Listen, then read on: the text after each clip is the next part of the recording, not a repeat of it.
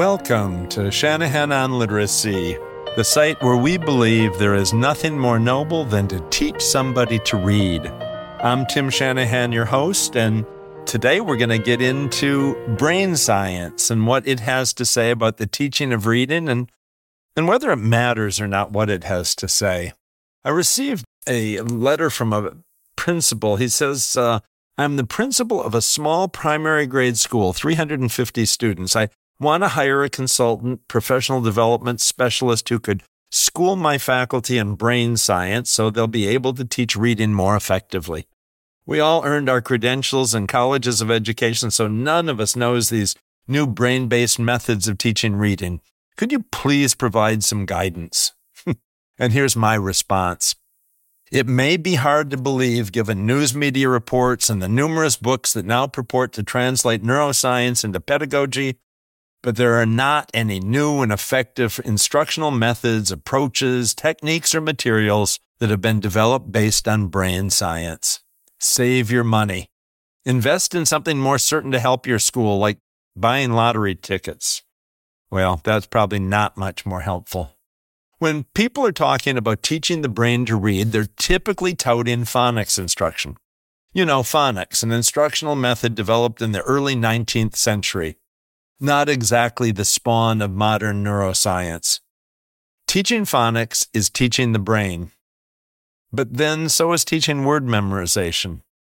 I don't mean to be cavalier here. I do understand that neurologists have identified some provocative distinctions between decoding and word memorization. We'll get to those. But let's be honest, all cognitive learning is housed in the brain.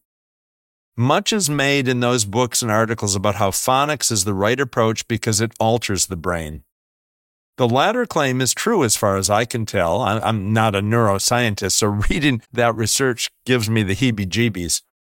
However, it's not just phonics that changes the brain.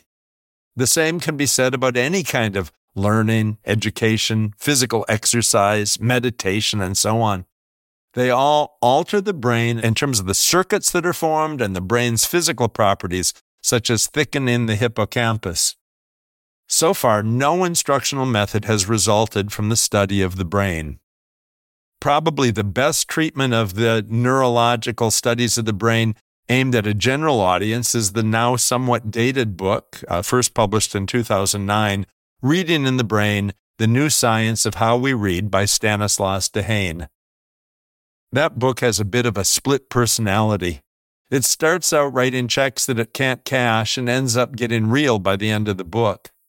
On page 2, Dehaene claims, and this is a quote, a direct quote from the book, "The insight into how literacy changes the brain is profoundly transforming our vision of education and learning disabilities. New remediation programs are being conceived that should, in time, cope with the debilitating incapacity to decipher words known as dyslexia." Sounds great. That's the kind of assertion that leads to letters like yours. If neuroscience is leading to new ways of teaching, then teachers want to get their hands on those. But if you were excited by that page 2 promise, you're going to be disappointed by the practical directions that neuroscience proposes.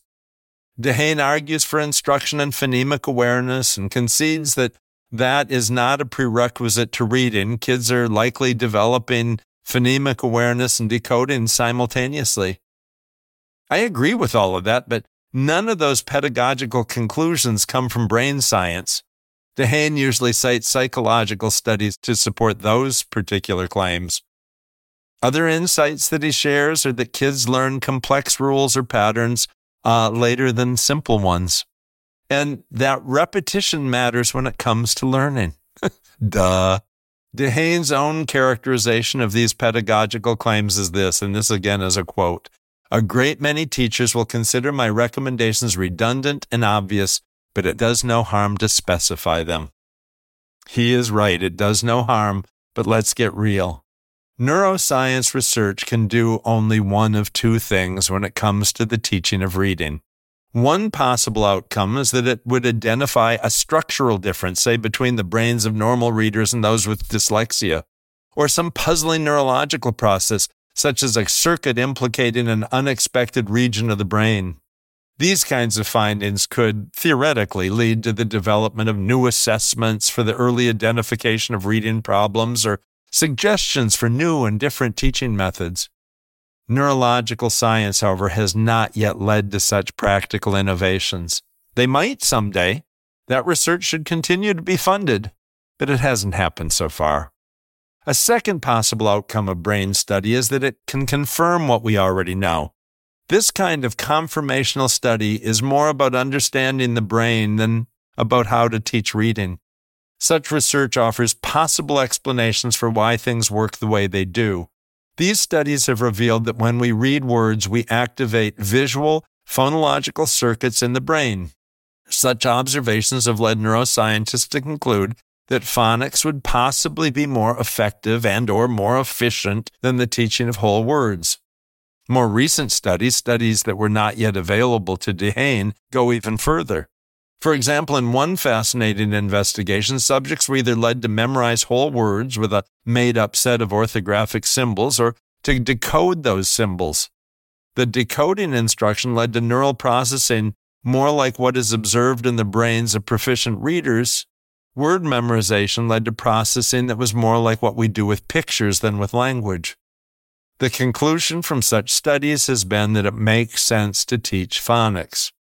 I certainly agree with that conclusion, but not because those studies are definitive or so persuasive. My assent comes from the fact that those conclusions are consistent with what psychological and pedagogical studies have repeatedly demonstrated for more than 60 years.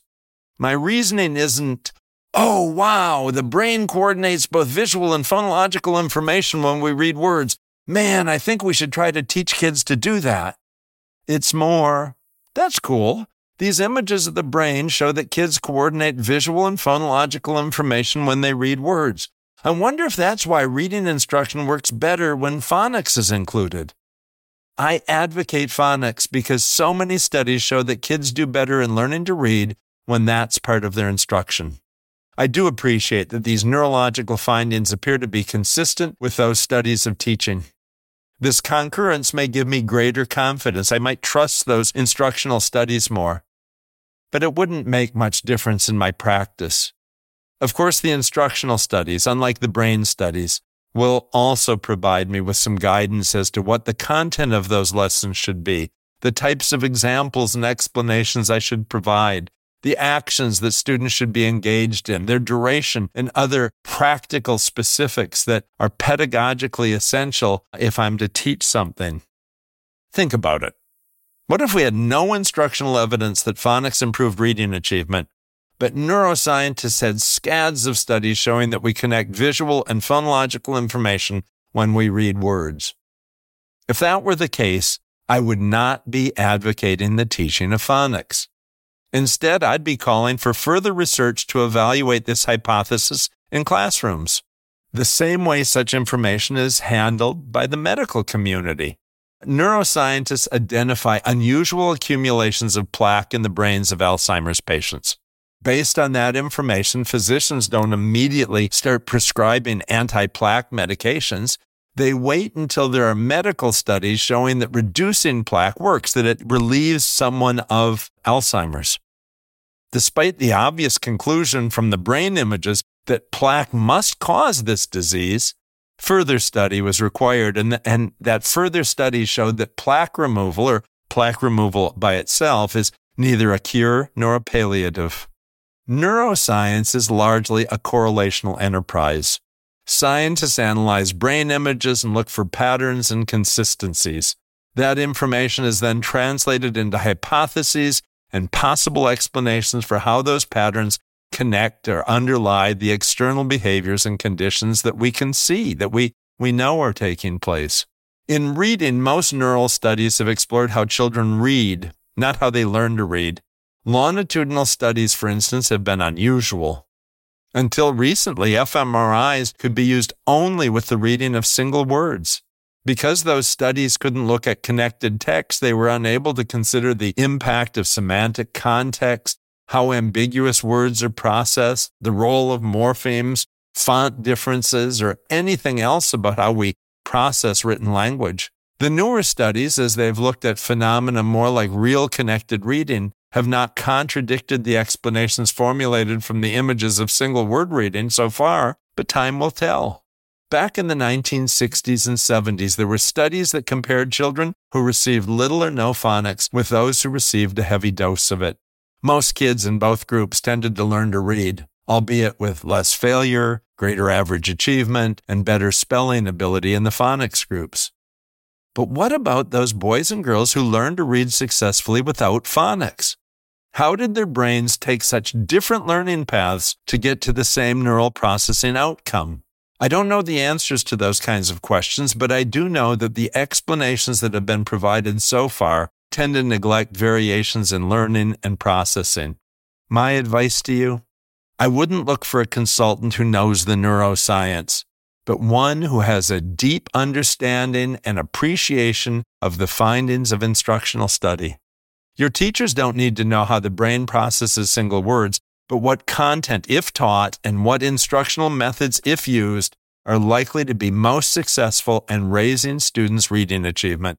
Except in the most general terms, teach phonics, encourage kids to read a lot, neuroscience has few practical suggestions that do any more than confirm what you and your teachers already probably know.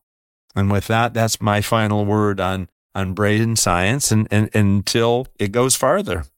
If you're interested in reading a copy of this or having a printed copy of this, go to Shanahan on Literacy, my website, and this particular podcast and blog are going to drop on January 13th, 2024. So that's where you would find it. This one has 10 references to the research literature. So if you want to read more on this, go to the blog entry and look it up for that date. With that, I want to thank Greg Johnson, our sound engineer, and thank you for tuning in. I look forward to seeing you up the road a piece. Thank you.